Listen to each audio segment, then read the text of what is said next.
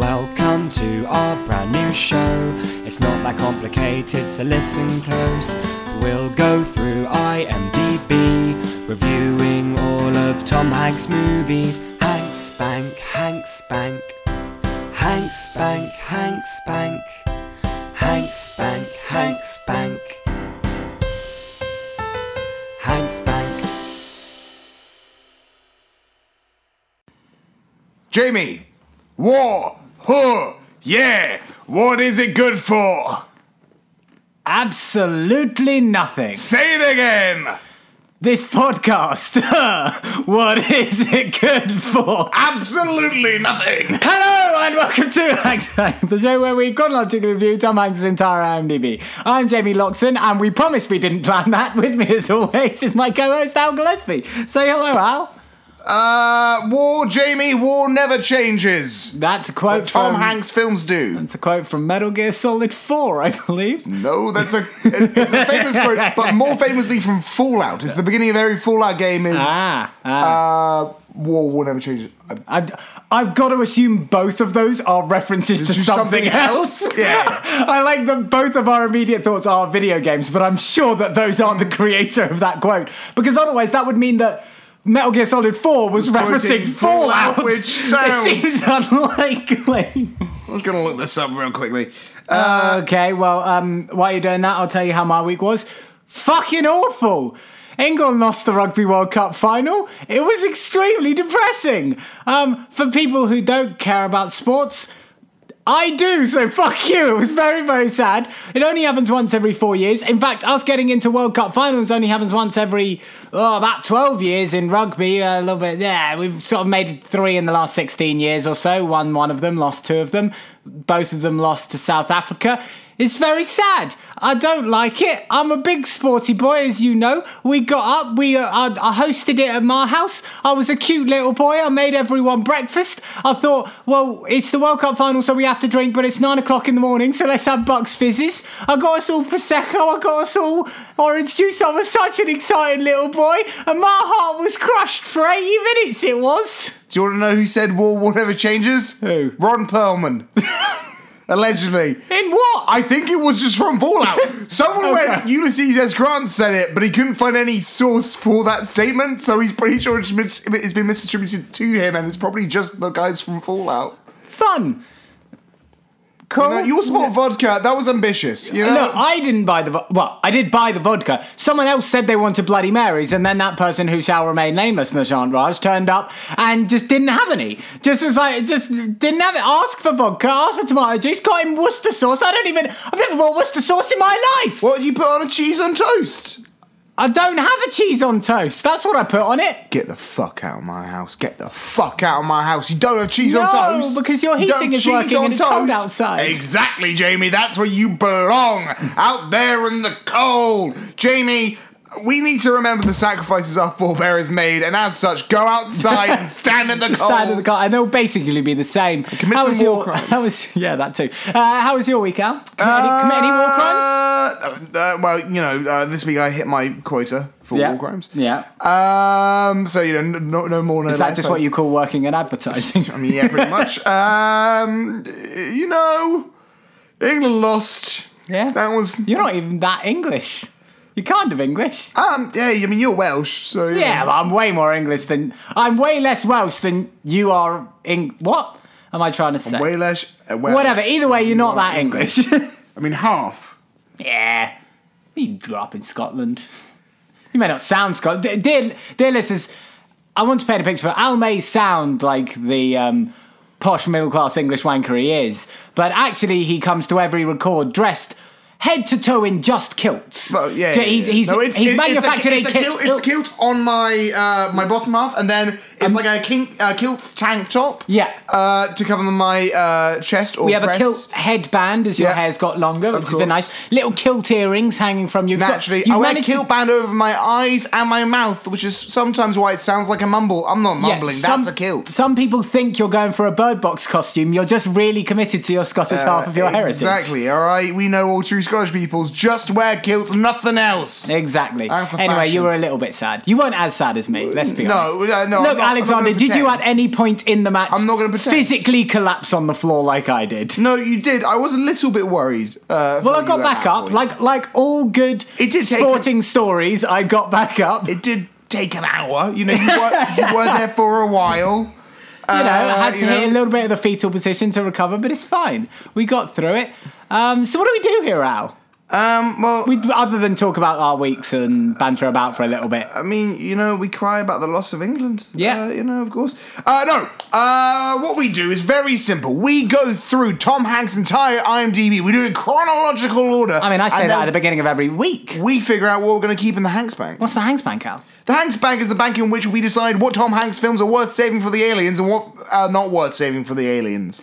Yeah, I mean, gonna save us we've from got quite a big humanity? film this week. I think we can't really go through all it's cool. all the chronology. If you But yeah, wanna- basically, go listen to another episodes. There's some aliens, they're invading, we have to prove our worth to them. That's about it. There's something about, oh, by the way, little friend's thought from myself. Sorry, I say friend's thought from myself when I re-listen to the podcast. Of course, for dear new listeners, you'll have no clue what this means. But for avid listeners, we very much apologise for misnomering Travid Cameron as the Tsar of Flomatron 8. He is, of course, the small boy, bitch boy of he is, Flomatron he is, 8. of course. And if you want to understand what that means, listen to all the podcasts. We don't have time for this because we're reviewing Saving Private Ryan this week. Of course, a historic film, both in its it talks about content time and history and and also also- in Tom Hanks's Sure. career. Jamie, very quickly, there Yes. is another friend's Oh, there's another Friends Thoughts. Hashtag Friends Thoughts. This is from Alyssa. Jamie needs to stop saying cuck. Stop trying to make cuck happen. It's not going to happen, Jamie. That's Alyssa's feedback. I don't know from where. And you in know the what? history You know of the what I podcast. say to Alyssa? Say it to my face, you cuck. Anyway, so obviously every week we review a film. We're going chronologically. We've reached 1998 and Saving Private Ryan. Before we get into the film, we give you a little bit of historical context of what was going on in the world when this film came out. And then we give you a little bit of film context. Sure. Some fun facts. Who was in this film? What was the behind the scenes goings on? What are the googly factoids you got for me? We'll get to that. Yeah. Whatever. But I've spat all over my computer screen, apparently. I'm so tasty. animated. So That's animated, baby. We're creating a real picture for you this week. And I'm Oh, doing yeah. historical context. I'm going to give you a mind picture for what was going on in the world in 1998. My dear old little self was just 4 going on 5. Now, dear Alexander, as you know, Tom Hanks, he has 2 films come out in 1998, so Yeah. I'm just doing the first half of 1998, January through June. However, as always, I'm going to be giving you a little bit of a quiz as we go along. The Winter Olympics is held in 1998, and there'll be £10 for you, Alexander, if you can guess how many medals and of which type of medal Great Britain and Northern Ireland won in that Winter Olympics in 1998. 1998? Yeah. That would be Eddie the Eagles one, I think. I think that's Norway. Might be wrong there. So my guess is they won 4 medals, which would be 2 silvers, 2 bronzes. Oh no, 12 Blondine. So that would be 1 gold, 2 silvers, and a bronze. You're way off. We got 1 bronze, just the 1 bronze. It was in bobsleigh. Oh, yeah. Sean Olsen, Dean Ward, Courtney Rumba, and Paul Atwood. Big shout out to you. I know they're big listeners, so they'd be happy that they were Hey, mentioned. I thought you guys got the gold because you deserved it. All right. But no, came in bronze, representing our only medal in that. So no £10 for you there, unfortunately, Alexander. There's no quiz for this one, but this is just a very fun fact that I found out. Both the Eurovision Song Contest and the G8 Summit were held in Birmingham this year, 6 days apart from each other. Jesus Christ. That's so 2 big- years in a row where I mean- the European Song Contest has had a very close relation to British politics. Yeah, absolutely. And of course, Birmingham, big week for them. Big week for them Oh, in big. in May 1998. Nah, man, they haven't. They peaked. Peaked. I mean, Oh, see, absolutely. Birmingham's But just gone downhill ever since. They actually all spoke normally in 1998. Al is hanging his head in shame for me. A new denomination is introduced in the UK in 1998. $10 to you, Alexander, if you can tell me what it is. New denomination. A new denomination. And you do, as in a of money. Of currency, yes. Sure. I don't know if denomination is the correct thing. I'm talking about, like a £5 note, a £10 note, a 20p coin, etc. I believe that's a denomination. Sure. I'm not sure. The 50 pence coin. No, it is the £2 coin was introduced in 1998. January 26th, 1998, a famous quote is uttered. And there'll be €10 to you, Alexander, if you can finish this quote. I did not have sexual relations with that woman? It is indeed. I will be revoking your €10 from you because you did not do a decent Bill Clinton impression. But yes. What? This no is €10. bullshit. Yes, in the small print for that question was you had to do in the voice. Let me check the contract I just signed for this bullshit. But yes, on January 26th of 1998, Bill Clinton does utter the words, I did not have sexual relations with that woman. Starting off, of course, the Monica Lewinsky scandal, which will eventually get him impeached. There are 10 Norwegian kroner up for grabs. If you can tell me what program Microsoft releases in 1998. That's a lie. But, okay, fine, Windows 98. It is indeed Windows 98. I'll be getting Norwegian kroner to you as soon as I can figure out a place where I can buy them. Great. Now, this is a big one here. There's a big old 10 Turkish lira on the line here. I'm going to begin some titles for movies that came out in 1998, and you just have to finish them off. Sure. The Truman Show. Yes. There's something about Mary. Exactly, you're on a roll here. Armageddon. Yes, well done. Oh, I was going to trick you. I was tricking you there because it was actually the middle of one word, but you caught me out. The Big Lebowski. Yes, it is. Oh, he's on a roll. 4 for 4. Shakespeare. In Love. Yes. Oh, we got it so quickly. God. Oh, this one stumped. Oh, this one stumped him. God. Oh, is the big 5 for 5? Is it going to be 6 for 6, or is it going to be an incomplete, imperfect 5 for 6? Fuck. God. It's not God is Dead. That's later in the 2000s. It's not God's Not Dead. It's not Dogma because that doesn't have the word God in it. No, it is indeed not Dogma because it does not have the word God in it. Although dog is God spelled backwards, yes. But you know what? I'm not trying to trick you that much, Alexander, I'll be honest.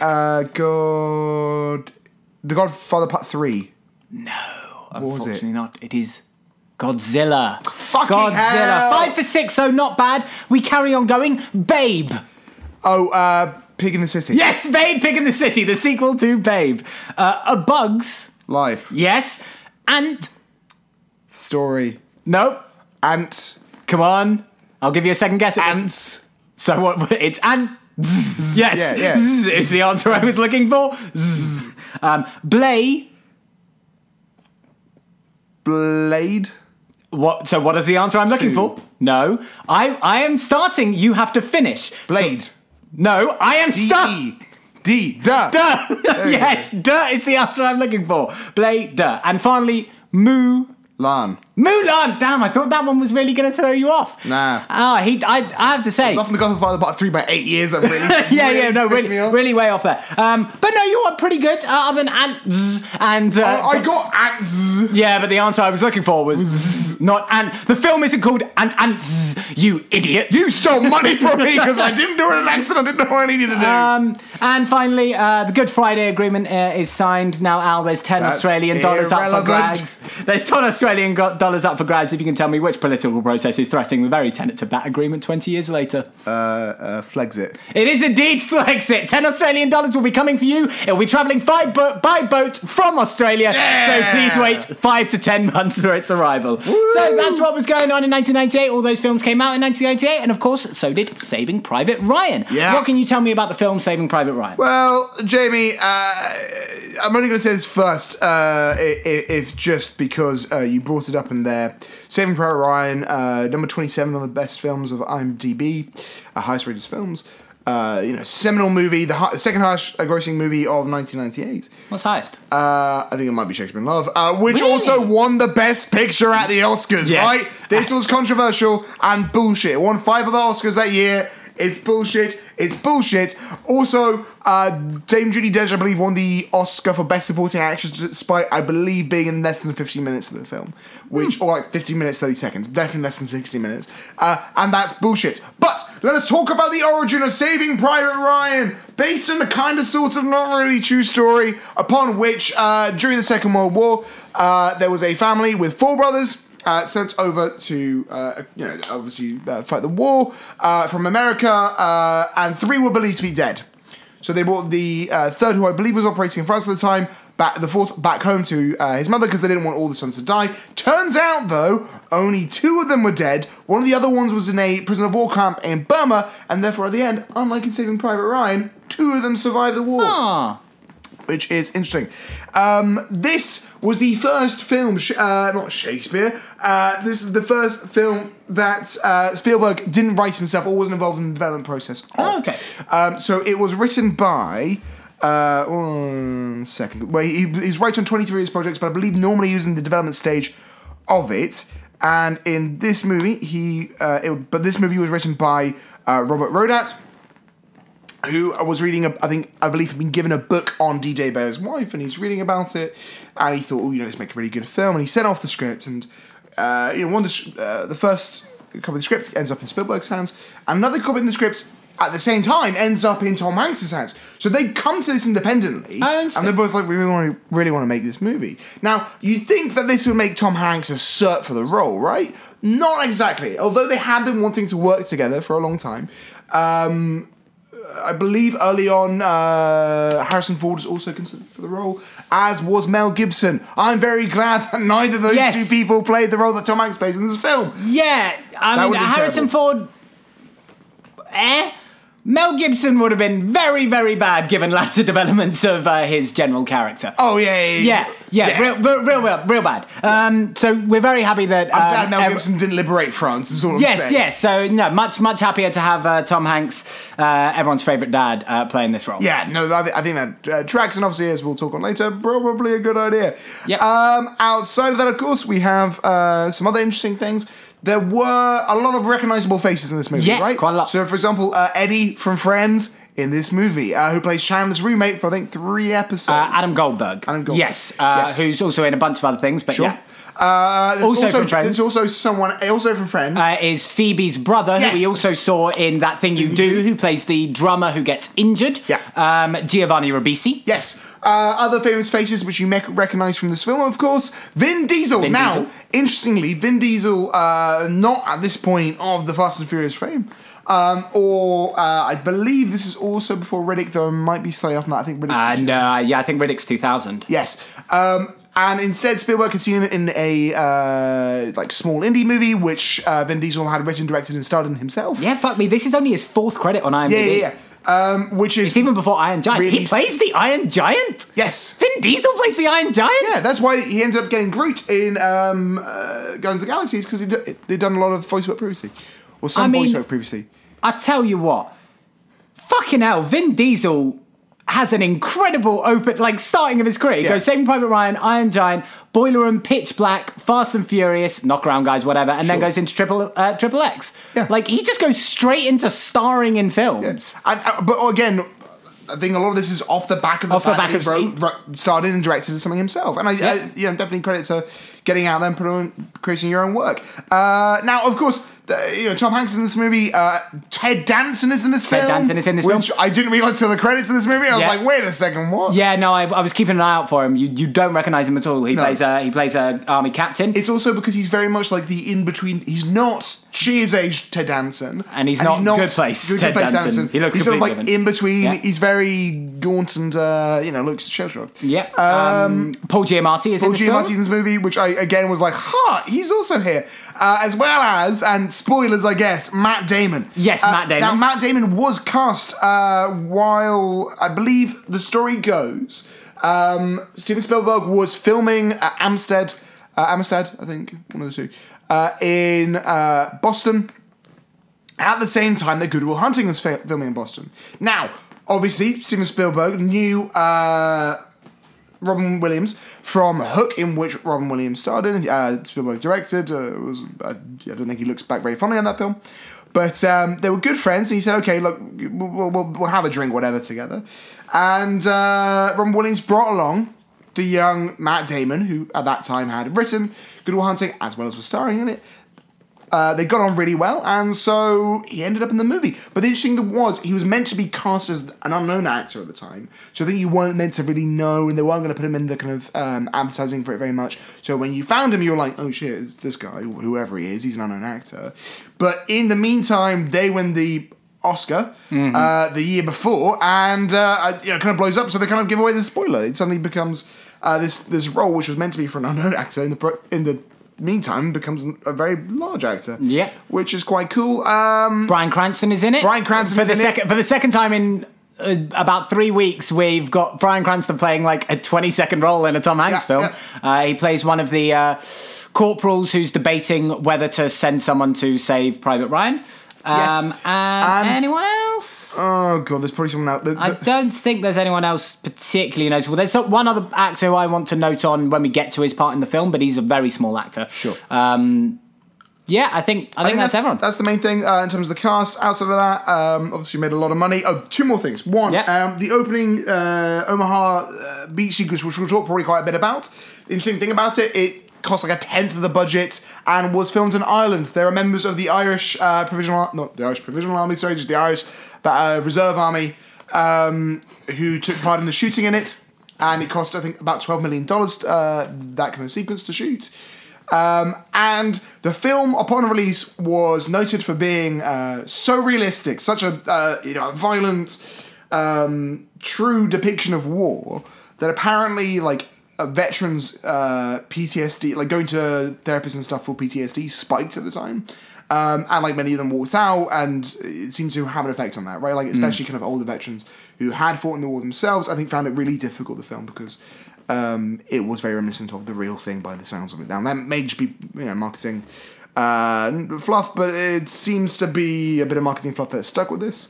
Yeah, I really like the idea of a provisional army. Just one, just in case. It's not a reserve, just a provisional army. We're planning to maybe have an army. And this is what an army would look like if we were to have one. Anyway, so let's talk about this film. It begins! An old man walked through war graves in France. As has been noted, the second Tom Hanks film to open on a graveyard. Yeah. Of course, Sleepless in Seattle also opens on a graveyard. Yeah. A very different graveyard, this one being a very... This one's less romantic. Much less romantic and a much more visibly war memorial. Lots of people have died here rather than just the one person in that graveyard. Yes. And he's old. He's looking around. He's looking through the crosses. They're clearly in France. It's he finds a particular cross, and we begin to go back in time. Yes, we go to D-Day, the very famous 27-minute opening of Saving Private Ryan. If you haven't seen Saving Private Ryan, go and fucking watch it. I mean, we don't normally do this because we don't like to spoil our thoughts about this film, but it's a film that's worth watching no matter what. And if nothing else, the 27 minutes here is worth watching. Be careful before you go into it. Be ready for something that's going to be very harrowing, but it's incredibly well made cinema, and it's worth watching. So it's some interesting, just kind of, there are a couple of these which I'll just feed in through here, kind of production tidbits. So two things. One, in terms of the actual production, Tom Hanks kind of said, look, conceptually I'd read the script and knew what we were going to do, but when we actually went out and did it, I was incredibly shocked by it. It was such a apparently the filming experience was really visceral. I'm sure. He struggled with it. All the actors in his company went off to do a kind of very intense boot camp the week, I think it's the week running into it. They'd all gone off to go do this. There's a company in Hollywood which will train actors into, how soldiers kind of operate and all that kind of stuff. How to hold guns, how to walk, how to talk. Yeah. And I think the aim was sort of to not necessarily make them be able to replicate that so much, but more so as to be able to put them slightly more into that kind of mindset, and also show them how tough this really was. But I've heard two versions of the story. One is that Matt Damon separately does that training camp, and one, I'm not even sure if this is true, is that they just send him to a hotel. So all these guys get really, really tired, really fucking exhausted.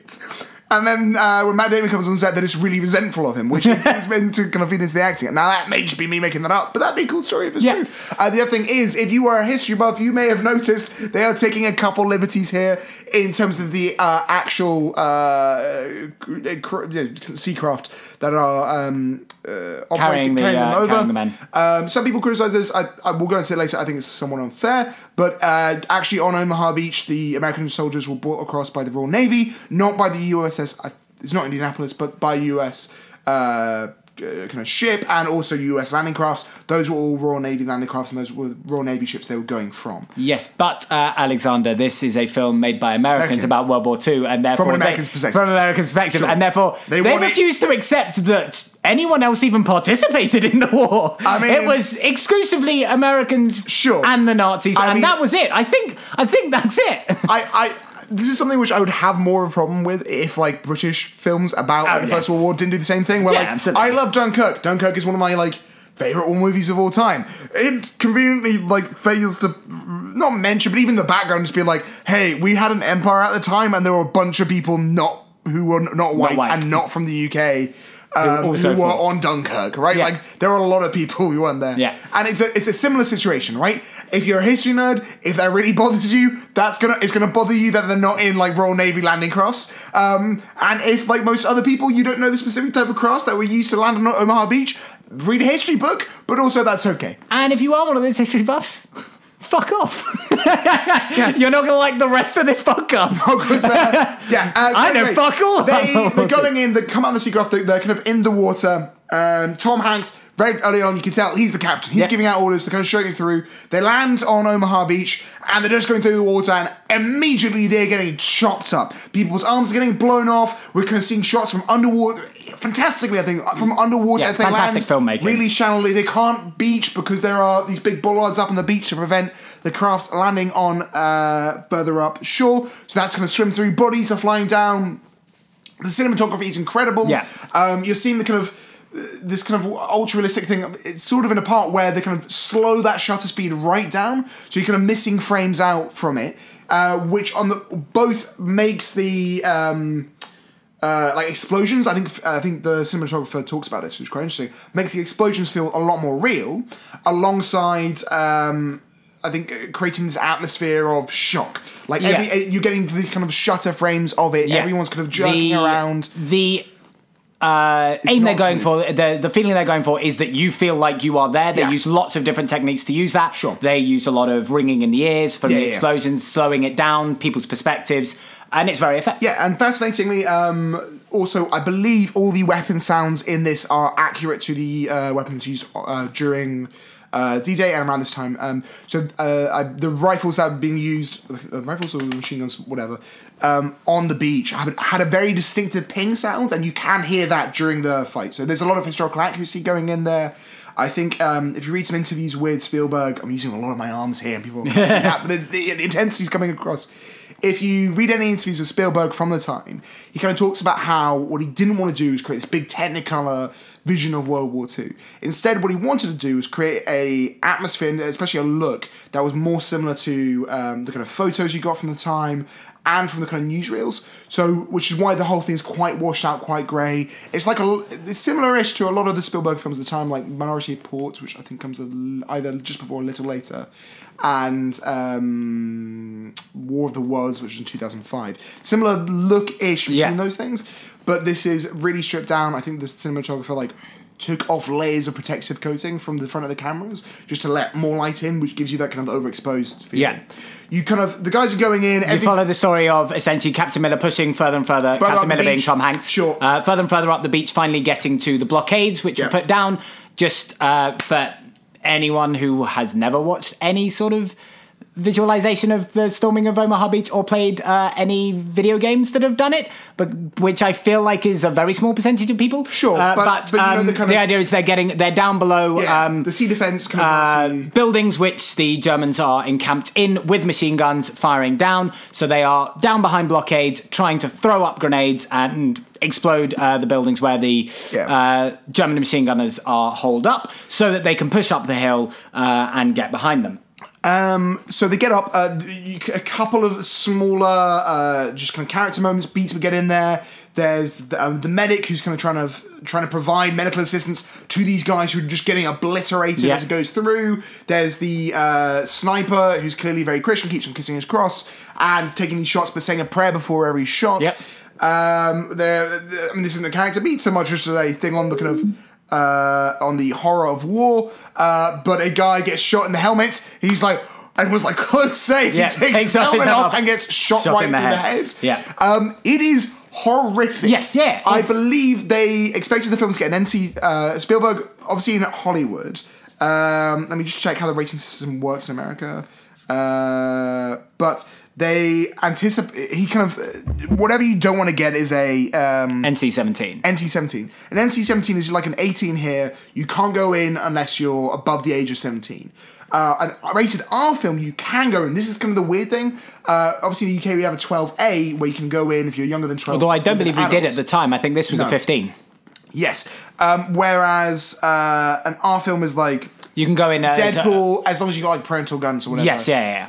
You can go in. An NC-17 is an 18 here, and I believe, and obviously they don't want to invest. I think, well, they did like $100 million into this, and then get a film which only people under 17 can go see. But apparently, at the end of filming, he was like, "I'm not going to change it. Like, if he gets NC-17, that's fine." Yeah. But you are getting this intense carnage. Germans are surrendering and they're getting shot. It's I'm not.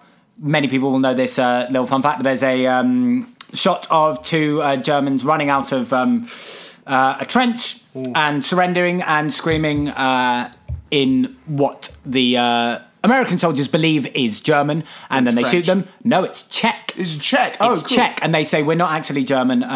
We're Czech. Please don't shoot us. Which is a nice little detail.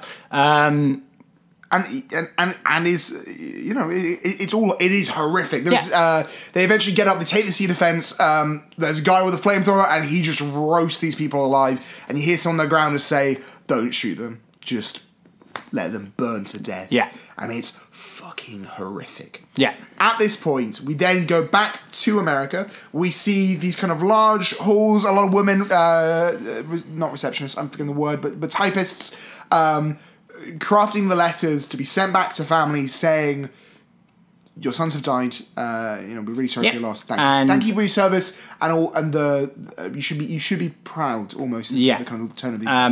And it is collected that as you referenced earlier, three of these 3 Ryans are dead. Three Ryans are dead. There's another one missing. Sure.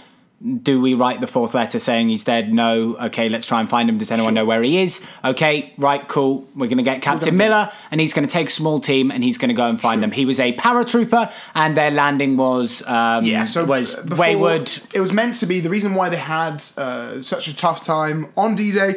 The aim originally was to launch paratroopers behind enemy lines, both to draw them off from the beaches, but also to provide to draw the focus away from the landing, so when the larger amount of the force came in, they could take over and kind of push forward from there and join up across the beaches. Look at you knowing your history. Oh man, my dad would murder me if I didn't know a little bit about D-Day. My dad is did the war grave tour. I've gone to a lot of the areas. This happening the week of an apprentice contestant. Oh God, this was not knowing when World War II began. Yes. I didn't watch. I just saw the news. It was. She was American, and she was like, "When's World War II finished? 1940."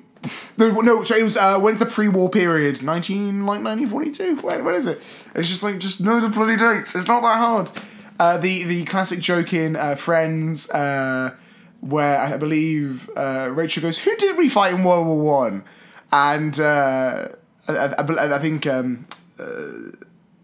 Monica looks at Phoebe and goes, "It's the Germans, right?" And Phoebe's like, "Yeah, sure," not knowing. Yeah. And that's basically a scene in The Apprentice, and the scene of awfully a lot of history. But yes, they're pushing forward, they're going there.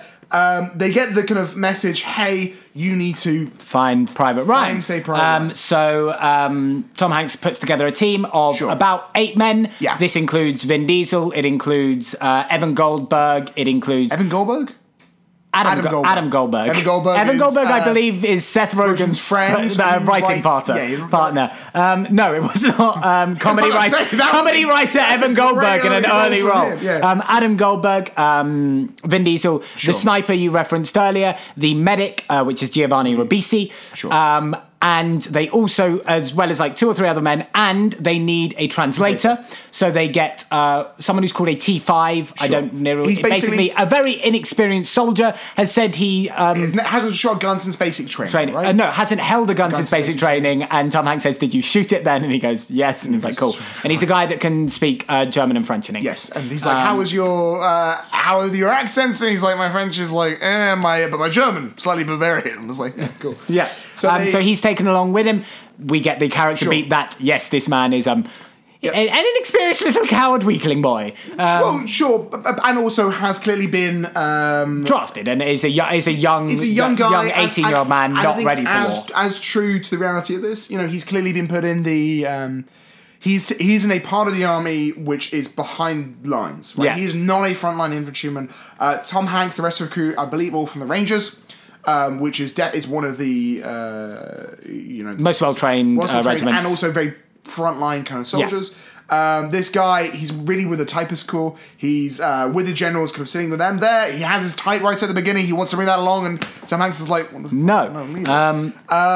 So off they go on an adventure. We're going on an adventure. Most of the rest of the crew not really happy with this. They're like, "Why the fuck are we doing this? We want to be on the front lines. We want to murder people. We want to take Paris. We want to liberate Berlin. Why are we going to find one right? Little shitty to kid. Which the wee guy, I can't remember what he's meant to be called, so let's call him Jimmy because he seems like a Jimmy. Yeah. But says ours is not to do and die. I know ours is not to question why ours is but to do and die. Which, let me tell you, feels like the kind of thing that would go over very, very poorly in an actual war. Yes. But they go to their first lead, essentially. Sure. They meet in a very wet, rainy conflict. They've met up with another set of infantry and are asking after Private Ryan. Sure. No one's seen him. No one's seen him. Who the fuck are you talking about? Yeah, no one has any clue. I don't even know whether... Christ, is this where they're in the church? Is this the church lead? No, I think this is pre-church. I believe they go and find... Oh, no, this is where Vin Diesel dies. Yes, this is where... Spoiler! Yes, so they see... It's bombed out building. They find a French family, right? Yeah. In this kind of shelled out, the facade of it is taken off completely. They get the translator out, and the translator's saying, they're saying they want you to take their daughter. And they're literally just taking their daughter and just passing it down to these soldiers being like... And Captain Miller, it's like, "No, fuck off. No, why would you? No, we don't. This is a bad idea. We can't look after a child. We're at war. What the fuck are you guys doing?" And Vin Diesel is like, "Fuck that. I got this." Goes, grabs the kid, brings him back. And he's like, "Look, guys, it's fine." He's been like, "We should take it to the nearest town." He's a kind guy. He's a good man, right? Like, he's not necessarily a good soldier, but a good man doing a kind thing. And up from a bell tower on the opposite end by the church, a sniper hits him right through the, I believe, the chest, but wherever. And he collapses. Everyone else takes cover. He's in the middle of the road, getting pissed on with rain, bleeding out. He's taking out a letter he's written to his dad. It's covered in blood. So depressing. He's like, he's saying it's covered in blood. Covered in blood, man. He wants to get this. I think no matter what, he wants to get this letter to his thing. Yeah. The medic's going, "We need to go out there and get him." Yeah. He's going, "Yeah, please come over and save me." Tom Hanks is like, "No, stay down, stay down." And the sniper says takes the wrong time to make a little quip where he's like, "Stay down, boys. This guy's a good one." I'm like, shut the fuck up, dude. Like, but basically, the sniper finds cover and shoots the German sniper straight through the scope, through the eye. In what it's not necessarily gratuitous, but it is in that moment incredibly shocking, right? Because you think he's missed, and then this kind of horrific shot. The sniper, I think now's probably a good time to talk about it. Believes that his gift as a soldier is a gift by God. Yeah. That God has made him good as a sniper, that God has given him this gift to shoot people, and it's quite a nasty thing. I mean, it's not necessarily untrue, but it's it's dark and it's really it is very dark. And at this dark time, I'm going to take a pause here. Vin Diesel dies. Yeah, Vin Diesel dies. They don't say him, he's dead. Yeah, he full on dies. Someone takes his letter, puts it away. I think the aim would be to send it off at some point. And so at this point, I'd like to. Then we obviously have a few running segments that sort of roll in and out of this show. You wrote a song. And at this point, I do have an intro for one of our famous segments. Sure. So here is it's time for one of our famous segments on this show. Does Tom Hanks fuck in this film? That's cool. No, Tom Hanks does not fuck in this film. Yeah. That has been... Does Tom Hanks fuck in this film? Ladies and gentlemen, it's really important that you know one thing, and that was not added in post. Jamie just held up a speaker to the mic. Look, I wanted the best possible way for you to experience it in the room and also for our audience to experience it. You got my gut story. I had no idea that was coming, and I like it. I would also like to apologise to my flatmate for when I was sound tasting that out of the speaker earlier. That meant she was sat in our flat and she just heard, "Does Tom Hanks fuck in this film?" And she was very confused. So yes, that's been Does Tom Hanks fuck in this film? No, he does not. Let's move on. Yes. They move out from there. They're looking to go to the next town. I believe in the next town there is a squadron, a unit that they reckon they can meet up with. Yeah. This town has been shelled out. Nothing. They have no clue. They make their way across. Yep. They get there and they say Private Ryan. Yeah, absolutely. Ryan. Private James Ryan. Yeah, great, cool. Tom Hanks sits him down and goes. There's no easy way of saying this. Your brothers are dead. What? Guy breaks down in tears and he's like, well, how did they die? They were lost at war. They were killed in action. But they're severed. It's not funny, but it is. Well, it kind of is, and I so basically, some extent, his reaction is meant to be off-putting. He, upon learning the news, he does not react in the way, the kind of this very stoic way everyone else has taken this, internalizing it, and he cries, and he ugly cries. Yeah, ugly cries. And so as soon as he says they're seven, they go, wait, Private James Ryan, right? James Francis Ryan? James Howard Ryan. Fuck. And then Thomas just starts like, wrong guy, and then walks off. Just ignores this guy. And he's like, "Are my brothers okay? He's like, are they okay? Yeah, were they killed in action?" Like, no, they were probably not killed in action. Can anyone confirm that? We're pretty sure they weren't killed in action if they were seven. You chill, dude. Yeah. I believe this is where they spend the night. This is where they spend the night in the church. So they're kind of trying to figure out from there where's the best place to go. They knew he was a paratrooper. They knew, give or take, roughly where they might land. I think they ask around saying, like, has anyone had loose lips about where this, blah, blah, blah. There was a scene with Tom Hanks, and he's, they're in this kind of not bombs out, protected night at church, they're inside, and his hand is shaking, and it can't stop. And someone notices this, and he said, when that's happening, and he said, look, it's been happening since we were in Portsmouth, before we went off, obviously, for the landings. And he's like, I better find another career somewhere. And I think this is the point we learn there is a pool going around with a $5 entry for people to see. People trying to figure out what Tom Hanks' character did before the war. Yeah, what his job was.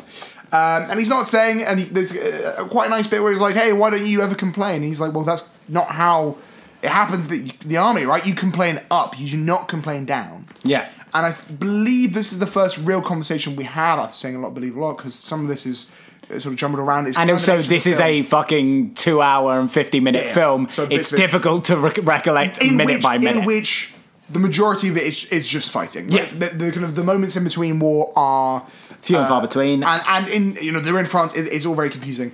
But to which he says, if the major was to say, this might come later actually, but. You're off to save Private Ryan. What would you say? And so she goes, well, it's not my job to complain. Like I gotta be like, yep, cool, great idea, we've got to do it. It's a nice humanizing moment. Yeah. We get he's clearly affectionate for all the men under his command. We get a long story which I can't remember, but Giovanni Ribisi, the medic, has a long speech at this point, which is heartfelt and emotional about his time back home.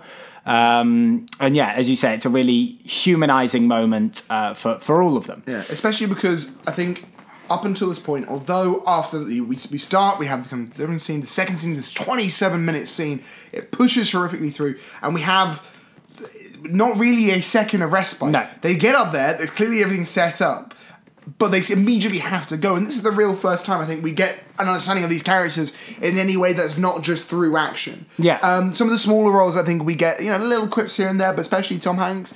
He's the guy in charge. He's looking out at all times. He's trying to do the right thing. Yeah. He's trying to protect these people. So head out. Yeah, next morning they find another regiment. I believe it is actually Private Ryan's regiment, but they cannot locate him. The paratroopers, they cannot locate him. So what the officer does is gives him all the dog tags that they've recovered to try and see. Look, if you find his name, you'll know he's dead. And they set this up a little bit earlier when Vin Diesel dies. Tom Hanks goes over, takes off the dog tags because that's what they were for. They were for identifying. Yeah. And so they're going through and they're kind of callously. They're just rifling through. They're splitting up they're just making jokes. They're going, "Hey, is it this guy?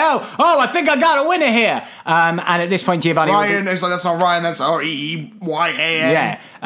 And at this point, Giovanni Ribisi, the medic, is looking at them and then noticing that there's a bunch of other paratroopers about to head out, all walking past. And looking at them in horror. He's like, because it's dark, and he goes over and like packs on like, "What the fuck are you guys doing?" There's people walking past, and it's a nice little moment again of just like how easy it is to become desensitized and also then the resensitizing exactly at the same time. And again, I haven't watched this TV show, but at least from the name, right, it's the Band of Brothers type thing. I'll talk more about Band of Brothers later. But definitely as a concept, it is that they.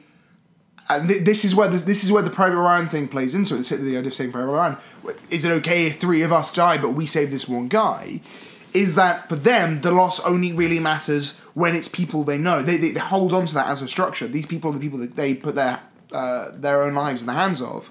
And when it's just other dead people, well, you do sort of need to desensitize to it. They're there to kill and be killed, unfortunately. Yeah, absolutely. So at this point, Tom Hanks is clearly losing his marbles a little bit, and he just starts screaming. He just goes, Ryan, anyone seen Ryan? Walks through the paratroopers, walks up to French locals. He's definitely suffering from post-traumatic stress disorder. It's clearly been affecting him really strongly. That's with the hand tremors.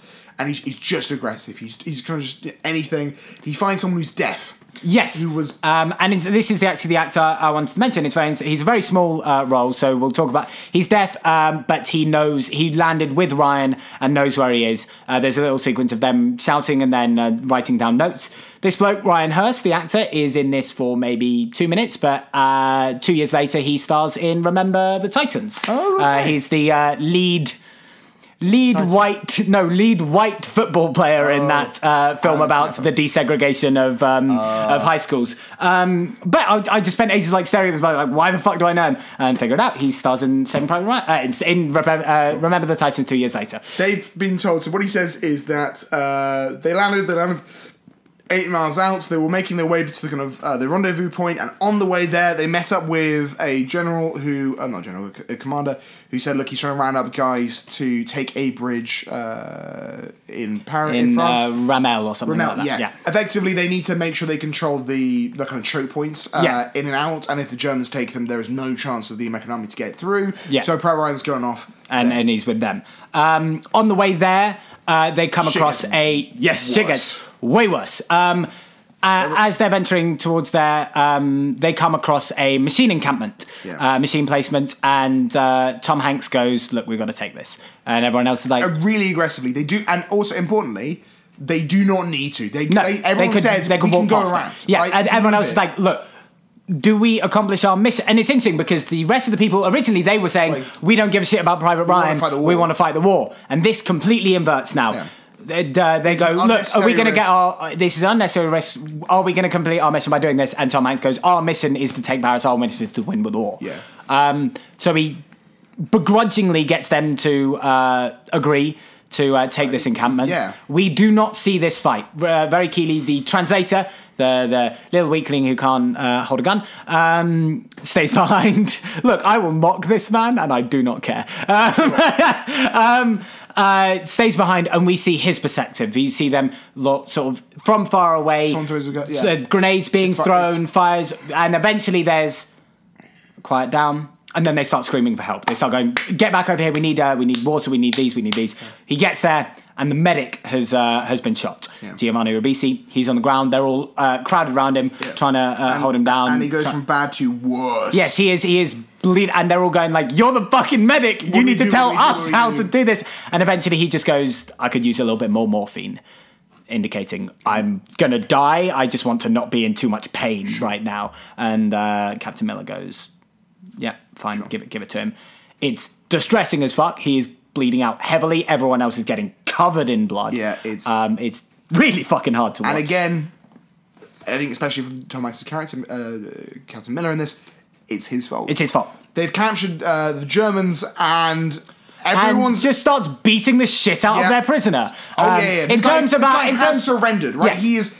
If the Geneva Conventions match, I was going to say, this is incredibly. In terms of your running theme of disliking torture, how did you like this scene here, Alexander? Well, because here's the thing: we're not meant to like it. No, not at all. Awful. Yeah. They go, "Well, we're going to murder this guy, right? He killed our guy. We're going to kill this son of a bitch." And he's crying. Yeah, he's saying, "I love America. I don't want, fuck Hitler, fuck Hitler, fuck Hitler." They tried to get the translator to tell him which one shot the medic, so they can.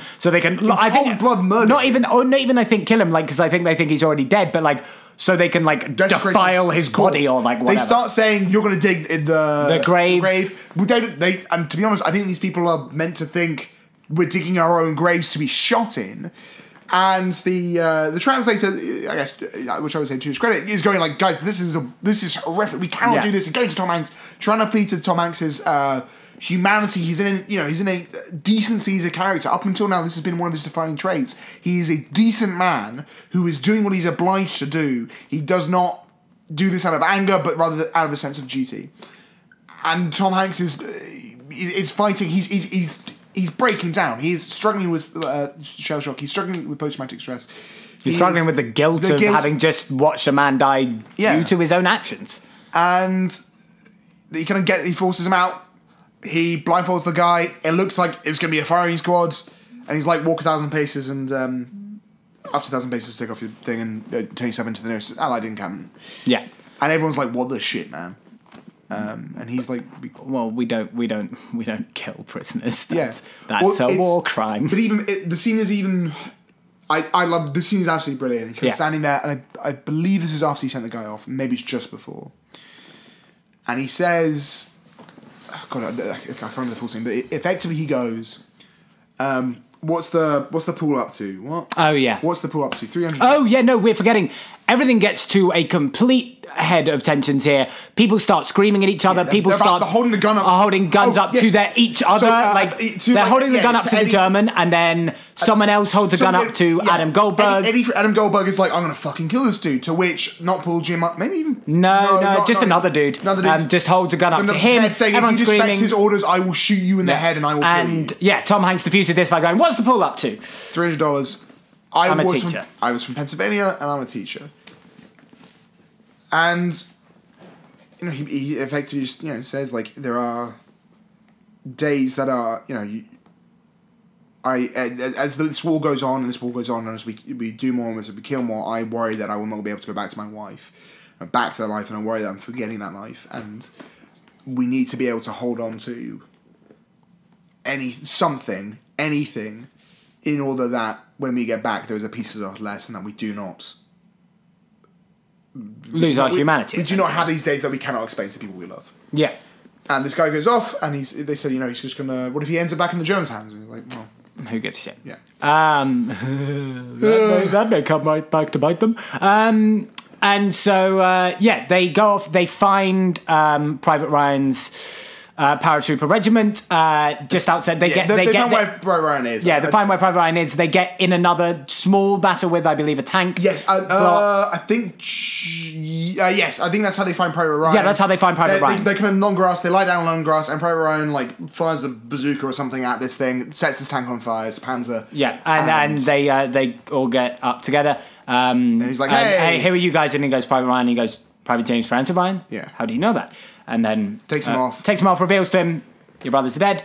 we're here to take you back. Matt Damon goes, nah, fuck that. I'm with my. They're like, what do you want to say to your mum? It's like, tell them I'm with my brothers here now. Like, I'm not going back. I've got to fight. And it's this question, this argument, this horrific thing which has been going all the way through is, why are we laying down our lives? Why are we letting people die? And there's a speech at some point in the film, I can't remember if it's here, I can't remember if it's maybe at the scene where they are potentially going to kill these prisoners, where Tom Hanks says, I think it's early on where he goes, up until now, I've always been able to send these guys off to die because I think, well, for every one of them who dies, we're saving 10 people, we're saving 100 people, whatever. So if we lose 50 men, then maybe we're saving 500 men, 5,000 men. But how are we going to justify it to us? And this is the central question. We're tearing him apart. Yeah. I'm sacrificing 3, 5, 10 of my men to save one man, and this is what Private Ryan turns right back into his face. He's like, why aren't you saving Johnny? Why aren't you saving Mitch? Whatever, all the other guys. Why am I special? Why am I special? I'm not special at all. And they then decide to stay. He says, not until we get reinforcements. I can't go until we get reinforcements. So they know that there's going to be there's going to be a German attack the next day, and they have to plan. They go through their ammunition. They've got fuck all left. Yeah. At this point, Tom Hanks introduces them to the concept of a sticky bomb, which is sticking grenades in a sock, essentially, and then putting in a load of pitch, and then throwing it at a tank, and then it sticks. And they're like, "Oh, cool!" They make a bunch of like improvised Molotov cocktails, and they set themselves up ready for. They get someone up in the bell. There's a bell tower, church tower, with a machine gun and a sniper. That's what gets back machine gunners and the sniper. Adam Goldberg and someone else are set up with a heavy machine gun, and Translator Boy is to also carry the ammo for that heavy machine gun. And of course, Tom Hanks is with Private Ryan, with Matt Damon, and they set up and get ready. There is a very nice scene where they're waiting for this to approach. Yeah. They know that the Germans are going to come. They know there's going to be a tank. They reckon, all right, they have a kind of small, lightly armoured vehicle. They're like, okay, we're going to use this as bait to draw them here. Till then, let's sit and not piss about, but just, we know they're not going to be here right now. They put on some Edith Piaf, and it's sort of the last quiet moment of the movie. One guy until the very, very end. Yeah. Sure. One of the guys is talking about how before he went off, he had a girlfriend with huge double E boobs, and the girl was like, "Look, anytime you scared over there, you just close your eyes." And she showed him her breast, and she's like, "Anytime you're off over there, you gotta think of my boobs." There's a really lovely moment between Matt Damon and Tom Hanks where Ryan goes, I can't remember my brother's faces. I'm really worried about can't remember my brother's faces. And Tom Hanks says, you can't remember, just try and think of the person. You have to remember the situation. Yeah. I think of my, my hammock. I think of my front porch. I think of my wife, gardening in the rosebuds.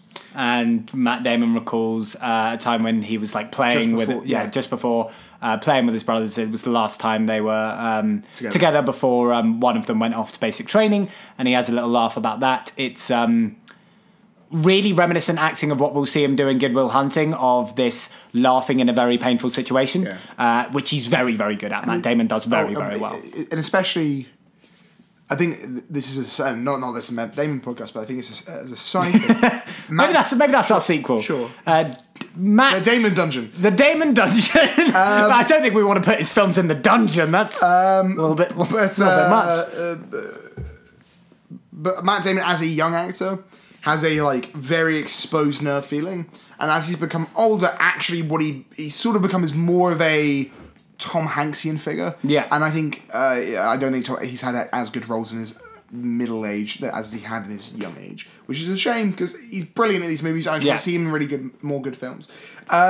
He asked Tom Hanks, "Why don't you tell me about? I told you this story. Why don't you tell me about your wife and the rose bushes?" And he's like, "No, that's just for me." So they were definitely fucking. Anyway, we go through to the battle the next day. We won't describe this battle in beat by beat, but we'll hit the main things that happen that affect characters. firstly, the sniper. We'll hit them character by character. Sniper, he's having a good time. He's doing his religious. He's going. Pew, I'm great at killing people. I'm Bam, bam, God. bam. I am God, and you are my. I will kill you. Yeah. And then he gets blown up by a tank, Yeah. and he dead. Adam Goldberg is far and away. He's in his little window. He's doing pretty well. Him and his buddy. They're far and away. They run out of ammo. Yeah.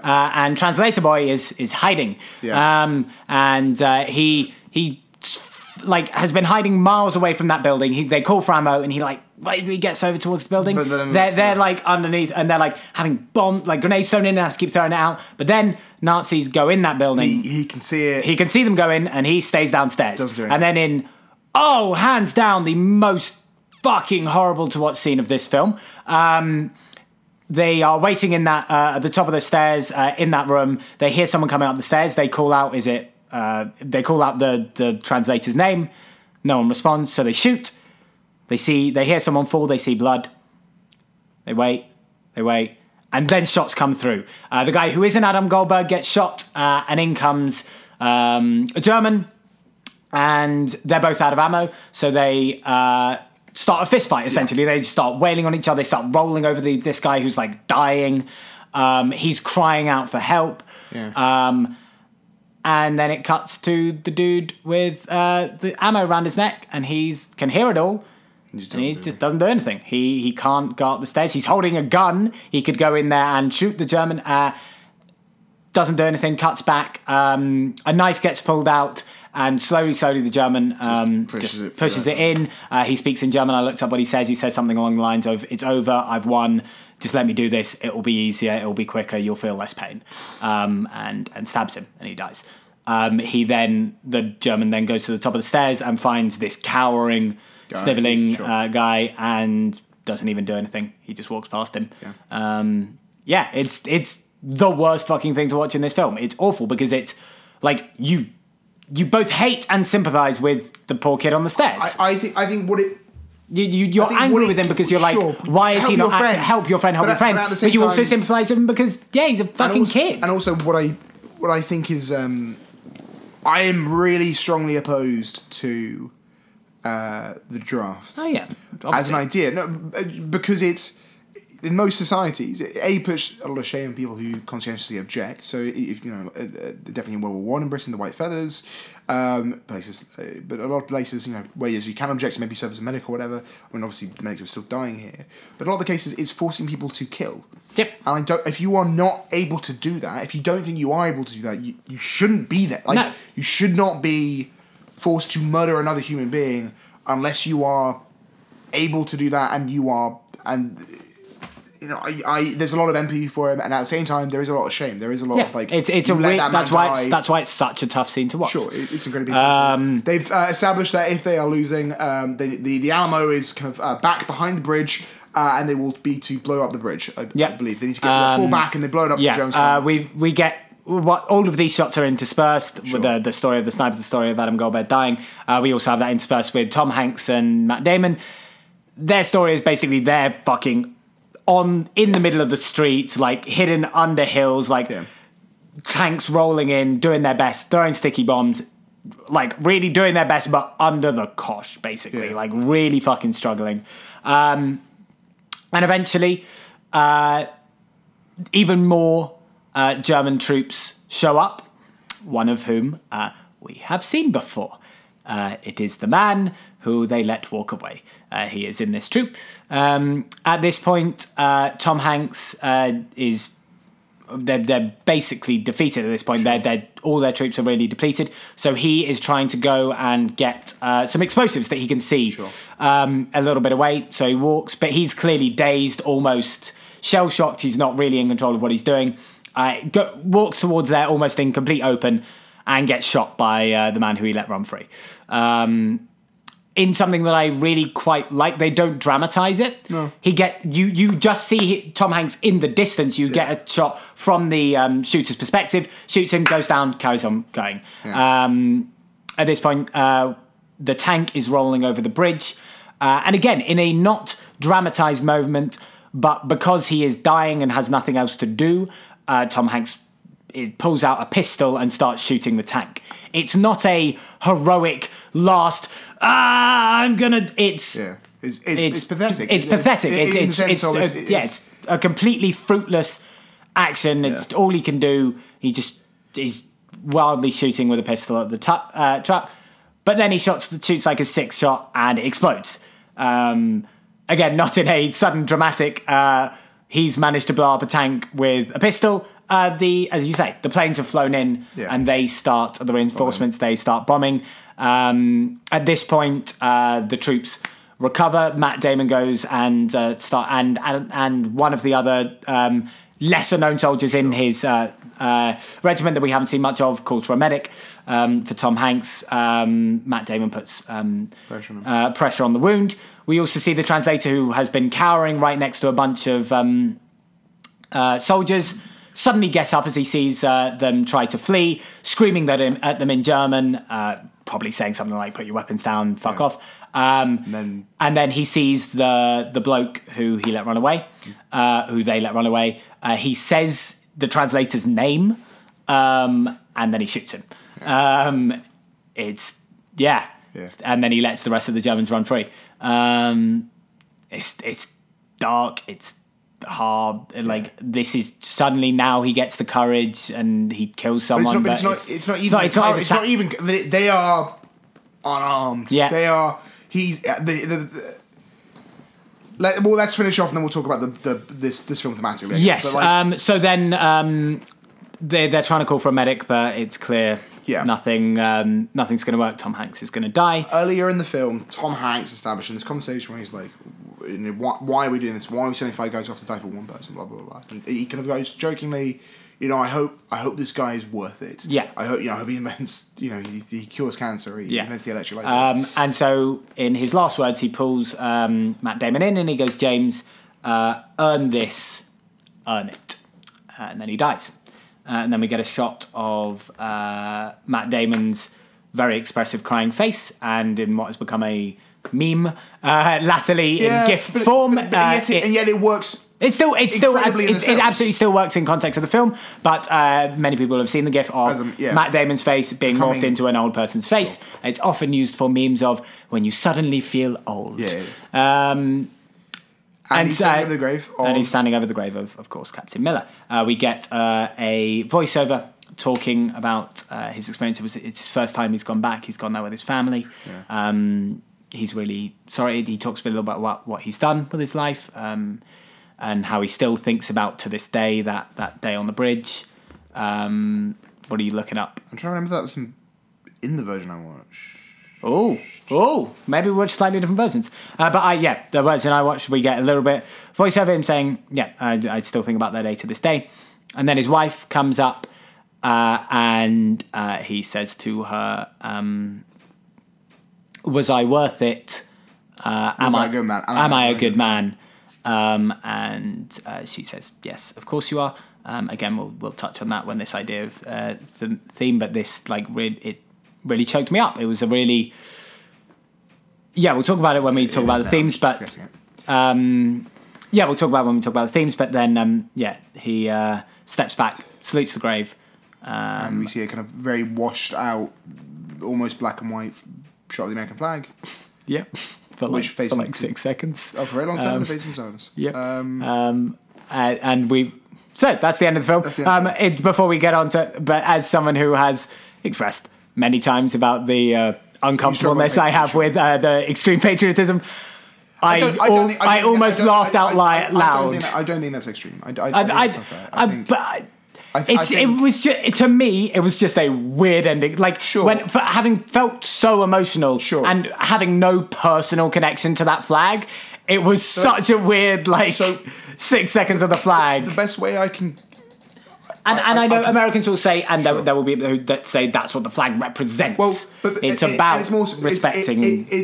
Look, as a British person, there's some things with the flag where I'm like, this is a bit much, and the American flag, sorry, where some of the rules I think are a bit extreme, and blah, blah, I struggle with that. I was about to say blah, blah, blah. But the best way I've had it described is that America doesn't have a central figurehead, right? There's no iconography that is central to America but the flag. Britain has the Queen. We have a figurehead who outlasts so many of us. Mm-hmm. We have an establishment that, whether it's the Queen, whether it be maybe Prince Charles one day, whether it be Prince William, they will live throughout a lot of our lives, and they will be on our coins, and they will be on our money, and they are this kind of living thing which a lot of the country rallies behind. And for America, because there is no the presidency is innately ephemeral, it is innately a 4-year thing, 8-year thing, that the flag is this idea which a lot of people can channel, or a lot of people identify very strongly with when it comes to their feelings towards the country. And at least in this context, especially in the context of, I made a boo boo. I'm sorry, Al. Jeremy, talk to the cable. Yeah, I may have not. Midway talking through emotional stuff about flags and countries you don't believe in. It's fine. This cuts the tension is good. I did it deliberately to make her funny. Yes. Anyway, fine. Sure, I personally don't have any connection to that. Anyway, just I get everything you're saying, but I personally don't have any connection to that. The thing I was about to say before I cut off is just that when American soldiers die, they are sent home with a flag. And seeing this in this kind of really washed out, almost slight colours, but almost black and white version of this, I think is reminiscent of the flags that of this graveyard we see. All these men's families were sent. That's why I think, at least thematically, why it would end on that image. Anyway, so let's talk about this film. When we rate these films, we do so out of 4 different ranking systems. Yes, we do. So we rank it, first of all, out of how good is this thing? Is it good? Do we like it? Is it bad? Do we not like it? That's out of 5. What else do we rank it on, Jamie? We also do Tom Hanks' performance out of 5. Again, when we say out of 5, we occasionally go to 6. Who knows? We sometimes go minus. Yeah, things. We go. Well, yeah, in the Tom Hanks Dick Meter, which is the chronology of Tom Hanks's dickishness in his characters, which we believe starts out very strong and then slowly wanes over time.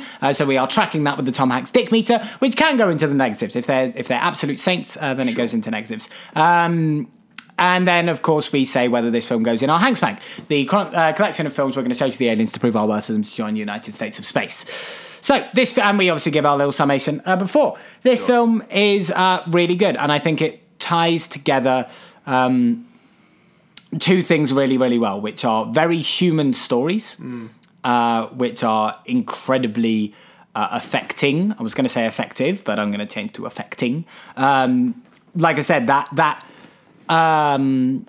question that he is struggling with, as much as you could mock it, like he says, "Am I a good man?" and his wife says, "Fucking yes, of course she does." But that idea of have I lived a good life, I think, is a question that can be drawn out and applied to anyone, and that's what I think makes a really good film in any genre, is something where its message isn't specific to, or its question about the human condition isn't specific to the situation in which it is in. You can take it out and apply it to any situation, and I think that idea of whether you have lived a good life absolutely can be applied to anyone, and really, really got me choked up. And as you know, I don't often cry at films or at anything. I'm an emotional husk of a human being. It's fine. And then I think it also very effectively, and was probably the first really high budget piece of media to really effectively portray the horrors of war, especially World War II. It is something that clearly Tom Hanks and Steven Spielberg really connected with and wanted to portray, which is where Band of Brothers comes in. They both executive produce Band of Brothers. We will obviously talk about it because he appears in 2 episodes. But for anyone who hasn't seen it, for me it is the greatest representation of war on screen. It is absolutely incredible, and they go even further on this representation of the real disgusting nitty-gritty of battle, but also the tactics of battle. It's a thing they really spend that final battle is about the last 45 minutes of this film. It's really fucking long. And it shows you the journey and the back and forth and the hurt and the heartbreak of a not quite modern conflict, but of a conflicts with guns that we don't see much portrayed on screen, and it is something they take further in Band of Brothers, but clearly something that they start to get to grips with here. And I think they weave those two things together really fucking well. I think this tells a human story and a war story really effectively. And it's really difficult to do that, especially war films or any film that tries to take a really big overarching battle or anything that, when that's taken into sci-fi or whatever. Fucking Star Wars, like there's these big overarching battles and wars, and then trying to also pass that down into a human story is really fucking difficult, and only the best films do it, and I think this film does it absolutely brilliantly. I hadn't watched this film for a really fucking long time, but I really, really enjoyed watching it. It made me really excited to watch Band of Brothers again, because it's as I said, one of my favourite things ever made, but it's definitely one of the best representations of war ever made, and this is a precursor to that, and I think this is a 5 out of 5. I grew up on the island of Jersey, which I like how we've just taken this section to be, I'm going to monologue for a bit, and then you're going to monologue for a bit. I mean, I'm going to have my story about this film, and then you're going to have your story about this film. I think it's definitely essential to the core of the show. I grew up on the island of Jersey, which was occupied by the Nazis during World War II. It was the Principality of the United Kingdom, but was taken over by the Nazis, and I believe, for certain invasion plans was meant to be a starting off point from which they would invade the UK. Like the moon for going to Mars in Elon Musk's plan. Sure. So I've just realised it's been a very depressing episode. All around, war. Yeah, war. Never changes. Never changes. All around the seafront of Jersey, you have kind of beach defence points, which were built by the Nazis, which are these kind of physical sea defence things, of which you have the little kind of viewing platforms. I believe these are built by the Nazis. From which there were positions for gunners to take out people landing on the beaches, very similar to Dunkirk. So not Dunkirk, sorry, D-Day, on Palm Beach. So kind of from the get-go, this is a film which I think it will get me emotional, right? Like, this place where I grew up, it's a place where a lot of people do. It's a film on which there's a lot of not memes, but the idea essentially when you hear it of the army sending out this kind of squadron of people to go save this one guy sounds kind of ridiculous. And actually, until I watched the film, I didn't realise how much the film itself grapples with the central question. It's this one question of, why are we sending off 10 men to die for one guy to live? And it goes across the entire film, and it answers it maybe bestly thematically. Like, it works dramatically, and sort of. It works best emotionally and thematically, where on the emotional level, it's like, of course, we have this swelling John Williams score, this kind of pulsing rhythm to this narrative, which goes further and further. We need to do it. It becomes almost desperate. As the humanity gets lost, Private Ryan saving him is potentially the only good thing that will come out of the war. I think that's a line they kind of say, right? Like, maybe this is what we can tell our family when we get back, although the majority of them never do. When I was... this is long and rambling. When I was 13, I had a scholarship to the school, and as being a scholar, you had to write a big essay. Every year you had to write this one big essay about anything of your choice. And so I chose to write an essay on 3,000 words, which is the longest essay at the time I'd ever written, on why do we love the smell of napalm in the morning. And it's an examination of why America was obsessed with the Vietnam War through film. Why are there so many films about the Vietnam War where there are very little films about the Korean War? And effectively what it is that war movies allow us to both relive our mistakes, and they allow us to learn new lessons all the time. In 1997 after the Gulf War, when you kind of post-Iraq, war films change. War never changes, but the movies which we make about them do, because they reflect the wars of our time. They reflect what we as a society need to question and what we want to know, and the kind of this awful kind of brutal reality of it. And what really at its core the film puts out, some people have suggested that it kind of portrays the Second World War as the good war, it's the righteous war, it was deserving, and yet I think these people have not watched the film. It portrays war as a incredibly complicated things where people we narratively called the good guys murder people. They straight up murder prisoners. They break the Geneva Convention. They do awful things. They play around with dead soldiers, Hitler Youth knives, and they joke about it. And it is a dark movie. It is a movie which in which goodness is not rewarded. No. And yet thematically it is, because all of us living today in the Western world, in the whole world, live in debt to the people who died in World War II. That's what this is about, right? Like, at its core, even beyond the question, what is it to die for one person, blah, blah, blah. They're not dying for one person. They're dying for people they never know. They are dying for the future. They are dying to fight back against Nazism, one of the most hateful ideologies to ever exist in humanity, right? Like, they fought for freedom, and it suggests that we all need to pose ourselves the question, what are we doing to live up to their sacrifice? What are we doing to have, earned it? If we are to live in a free society, are we trying to make it better in whatever way? And for me, emotionally, that incredibly works. I love this film. I think it's unrelenting. It's for a Spielberg film, a guy gets thrown with a lot of emotions. It is both very emotional and also incredibly harrowing as a testament to his filmmaking, as a first case of why he is the greatest living director, or probably one of the greatest directors of all time. He's the guy who's made this film about the World War II. He's made 1941, and a flop about World War II. He's made 3 Indiana Jones movies all about World War II. He has made Empire of the Sun about World War II. He executive produced Band of Brothers. He executive produced The Pacific, also with Tom Hanks. It is, it's incredible. I think it's an incredible film. I do not think it gives any easy answers. I think it just asks all of us, what are we doing to earn the sacrifice others gave for us? So I'll give it 6. Actually, I've given 6 before. Christ.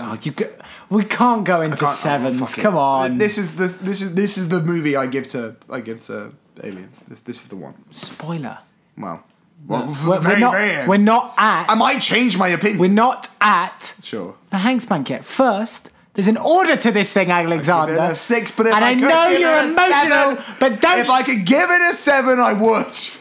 But the man is speaking. I can't, otherwise the system would be pointless, but I give it a 6. It's already pointless, Alexander. 12! I give it a 12! Okay, noting down 12 on our spreadsheets.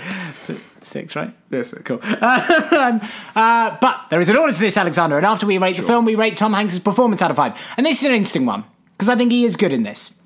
But what I think is, and it's a thing I didn't really touch on in my evaluation of the film, but what I think this film is particularly good and a lot of war films don't do very well, is it's a very good ensemble piece. Yeah, it is. And every single, bar maybe 2, members Paul Giamatti's of... kind of wasted in this. Paul Giamatti's kind of wasted. But like every single person in his regiment, bar like 1 or 2 people, really get a fleshed out character and you get a sense. Them, right? You know them. We can describe them in a way which actually for most films we absolutely cannot. And so while Tom Hanks is good in this film, he is arguably not really the star, and he does give a good performance. But something in me doesn't want to give this a 5. I don't think this is his, absolutely. If you were looking at purely performance, this is not his transformational work. This is not the best roles he plays. I think it's a very solid 4.5, and that's what I'm going to give it. But yeah, I do not. I think he is helped and therefore slightly overshadowed by the fantasticness of the film and the fantasticness of his co-stars. So yeah, I'm going to give him 4.5. If only to elevate other performances of his, which I think he does so well. I very politely disagree with everything you just said. Cool. a lot of his other roles, I would like you to retract, and in the interest of making this a more entertaining podcast, I very impolitely disagree with everything I say. Sure, you're a fucking idiot, and hey, I'm going to take you outside and get shot, but we'll let you go. Look, I have this thing, which I really hate. We used to kind of do theatre together, and I would have this thing with actors. You hate that we used to do theatre together? No, but, sorry, comma, semicolon, whatever, to explain the story.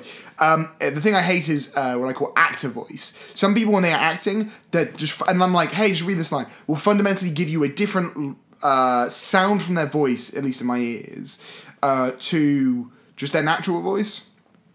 And you can tell from the get-go it's fake. And there's this thing in the background whenever I'm watching someone who's like, and again, it's a weird thing in my head, who's doing an actor voice, I'm just like, this is fake, this is fake, this is fake, this is fake.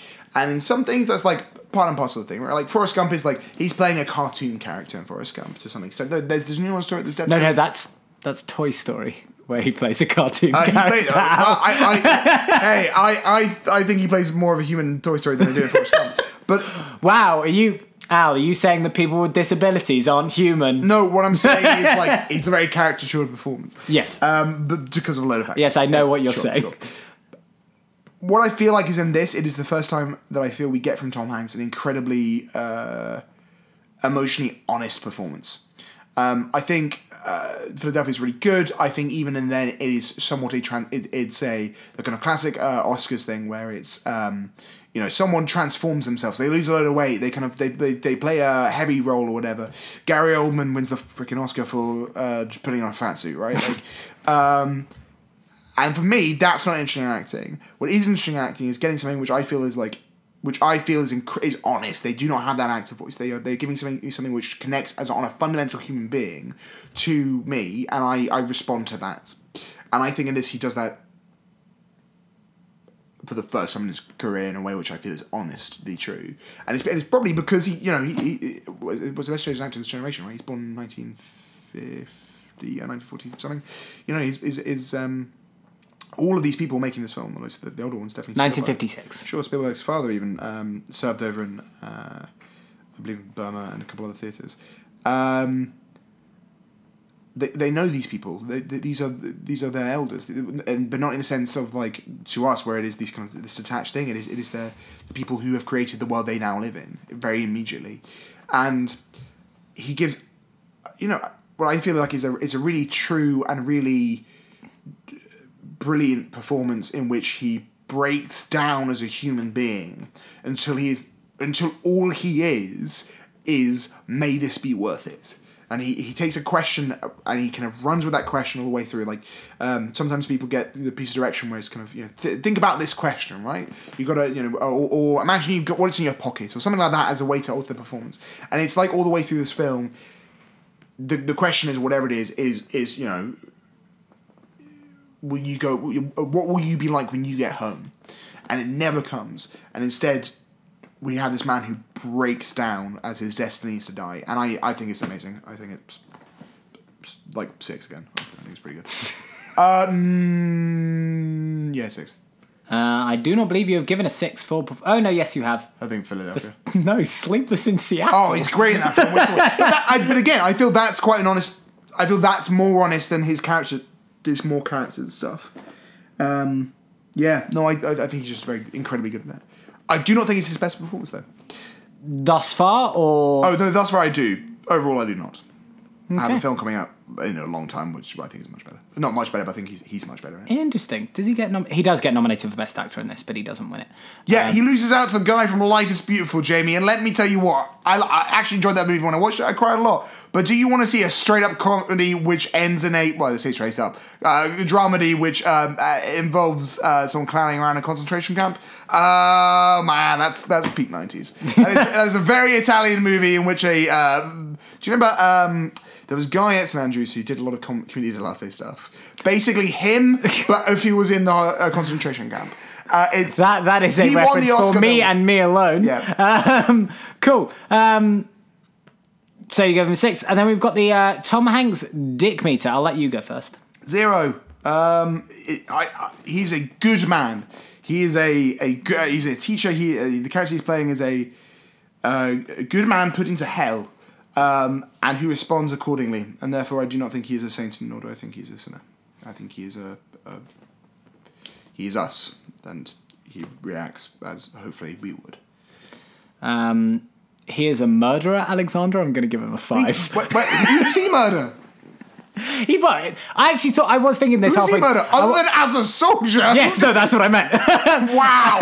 Him coming out with a bold statement, all soldiers are murderers. Dear God. No, I'm Please send your complaints to at Hanks Bank Pod. No, I'm going to give him like a 2. I think it's fair. Because, it's you were making a point with your 0, but he still, like, very much is around on, like, a couple war crimes and shit. So It's one and it comes and bites him in the ass. yeah, exactly. Yeah, I think he's a 2. He's, as you say, not a saint, but I think he is a little bit of a sinner. Do I think he went to heaven? Probably not. Because I don't believe in heaven, Alexander. Got you. Alex looking Jamie's going to very hell. shocked me. I mean, yeah, that was already established, Yeah, it's Alexander. true. I've used the word cuck way too many times to be allowed into heaven. There's going to be a specific place in the bad place for you just for the World Cup. Yeah, it's called the Cuck Place, and I will be enjoying myself there. And of course, is this going in your Hanks Bank, Alexander? Wouldn't the bad place for the Kirk place just be you having sex with lots of people with your wife? Yeah. Yeah, cool. Yeah, it's going to Hanks Bank. Yeah, of course it is. Of course, going in my Hanks Bank as well. Yeah, this is a fucking phenomenal film. I mean this genuinely, and look to the God, if you make it to the end of this, the 30 or so people, 40 or so people who will probably listen to this who get it to the end, and you have not seen Saving Private Ryan, I genuinely, it's like $5.99 on iTunes to buy the thing. It's like $3.99 to rent the thing. It's free if you're a pirate. Yes, if you're out if you're in high seas and get it in the double pack with Captain Phillips, it's free. Yes, or just shoot me an email. I've got it. Jamie sat in the theatre with a camcorder back in 1998. Yeah, go watch this. Yeah, absolutely. Pay money for this. I would say it's a piece of art. In fact, to my own best girlfriend, who I know has not watched this, and I told her to watch this, and I know will be listening to this. Watch this, you fucking dum-dum. To Alyssa, who will hear this 8 weeks later, who sat through the first 2 hours of me reading the book, and then has never therefore seen the last 40 minutes because we watched it after lunch. I watched that when I came back today. Watch the last 40 minutes. Yeah, go back and watch it. Watch by the first yourself. 2 hours without reading. Yeah. Okay, The Shining's great, but you don't need to read it while watching a horror. In general, Alyssa, just stop reading. It's a little bit elitist of you, you know. Oh, we get it. You can read whatever. Wait a second, your girlfriend has a book blog. Yes, she does. But I've never seen her read. It's fine. That's true. She's a could be- pretender. She could be lying about it. And with that, fucking follow us on Twitter. Oh, God. It's been a long It's been podcast. a long podcast. I'm falling apart. I'm very hungry. I'm going to go eat some fried War chicken is after bad. this. War never changes, and neither does this podcast. It's always nonsensical, and you're always getting this far and still thinking, was it all worth it? Much like this film. So, you can follow us at Hanks Bank This film Pod. was worth it. Oh, right. No. Sorry, I got that now. No, yeah, I thought you the meant message of the film, you fuck, not was watching the film worth it, you goddamn idiot. We gotta get out of here. Al's brain is leaking out of his ear. This is like our most serious. No, Philadelphia is probably our most serious. This is close. This is pretty There are close to our less most jokes in serious. this than there were in Philadelphia. Maybe I should just play the Does Tom Hanks fucking Please this do. thing song again. Play it again, Sam. Play it again, Sam. No, you can follow us at Hanks Bank Pod and at Jamie P. Locks and at Al_C's_stuff. Tweeted us. We had a few Friends Thoughts this week. Of course, when we say Friends Thoughts, we actually mean Friends Thoughts. It's our favourite part of the show every week. So please do send us in. Next week, we're talking about You've Got Mail. It is one of Alyssa's favourite films. Famously Alyssa's asked if she can actually just be a guest on the show next week. for the whole time. Yeah. Maybe I don't know if I can talk deal about with it. that shame. I dealt with Alyssa at the end of Sleepless in Seattle last time for man. 4 minutes, and it was the most judgment I've ever felt in my life. Yeah. I still think my ratings for that are actively Here's the thing. under duress. I've definitely started You Got Mail. It is potentially Alyssa's favourite movie ever, and I've definitely started it a couple of times and never gone more than that. So, well, see, It'll make some find interesting us next content. week to see whether Al has to break up with his girlfriend because he doesn't like her favourite film. And whether I have to break up with my girlfriend because I said she can't read. Ellen, I'm sure you can read. Oh, surely. Send us in some friends' thoughts. And of course, Al, your thing you always do. Right, you idiots, okay? People died for us in World War II. Make their sacrifice worth it Jesus and Christ. spread freedom. That's right, I'm co-opting their suffering to tell you to steal your friends' phones and, like America, landed in France and occupied it to free the Nazis that didn't occupy it, unoccupied it. I want you to unoccupy their download space of any other podcast and just download all like 30-something podcasts of this now. That's right, download all of them. Space-wise, that's going to fill up their entire phone, and you know what? The freedom will taste even better. I want you to do that, and I want it to be good. Honestly, I'm gone. No, I don't... Did you just black out for 10 seconds? Pretty much. So, from me, Jamie, and my co-host, Al, that's one more ep in the bank. Nothing this week? Ryan! Save me. Hank's back